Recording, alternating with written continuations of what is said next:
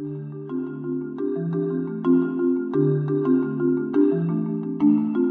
to Human Rights Today. My name is Stephen Hammond, and I'm reading from my book, Steps in the Rights Direction, 365 Human Rights Celebrations and Tragedies that Inspired Canada and the World, which can be found on my website, stephenhammond.ca. On October 12, 1998, the victim of a violent gay bashing, Matthew Shepard, died in Laramie, Wyoming. Two male thugs with a hatred for gay men lured Matthew Shepard, a 21-year-old gay freshman at the University of Wyoming, from Laramie, Wyoming's Fireside Bar and Lounge. They tortured and beat him, then left him tied to a wooden fence in the October cold. A cyclist who spotted the 105-pound, 5'2" student 18 hours later initially thought he was seeing a scarecrow.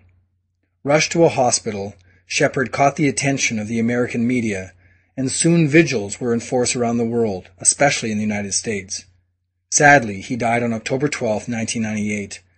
Many well-wishers attended his funeral, but so did members of extremist religious groups, who held up signs and messages like "God hates fags."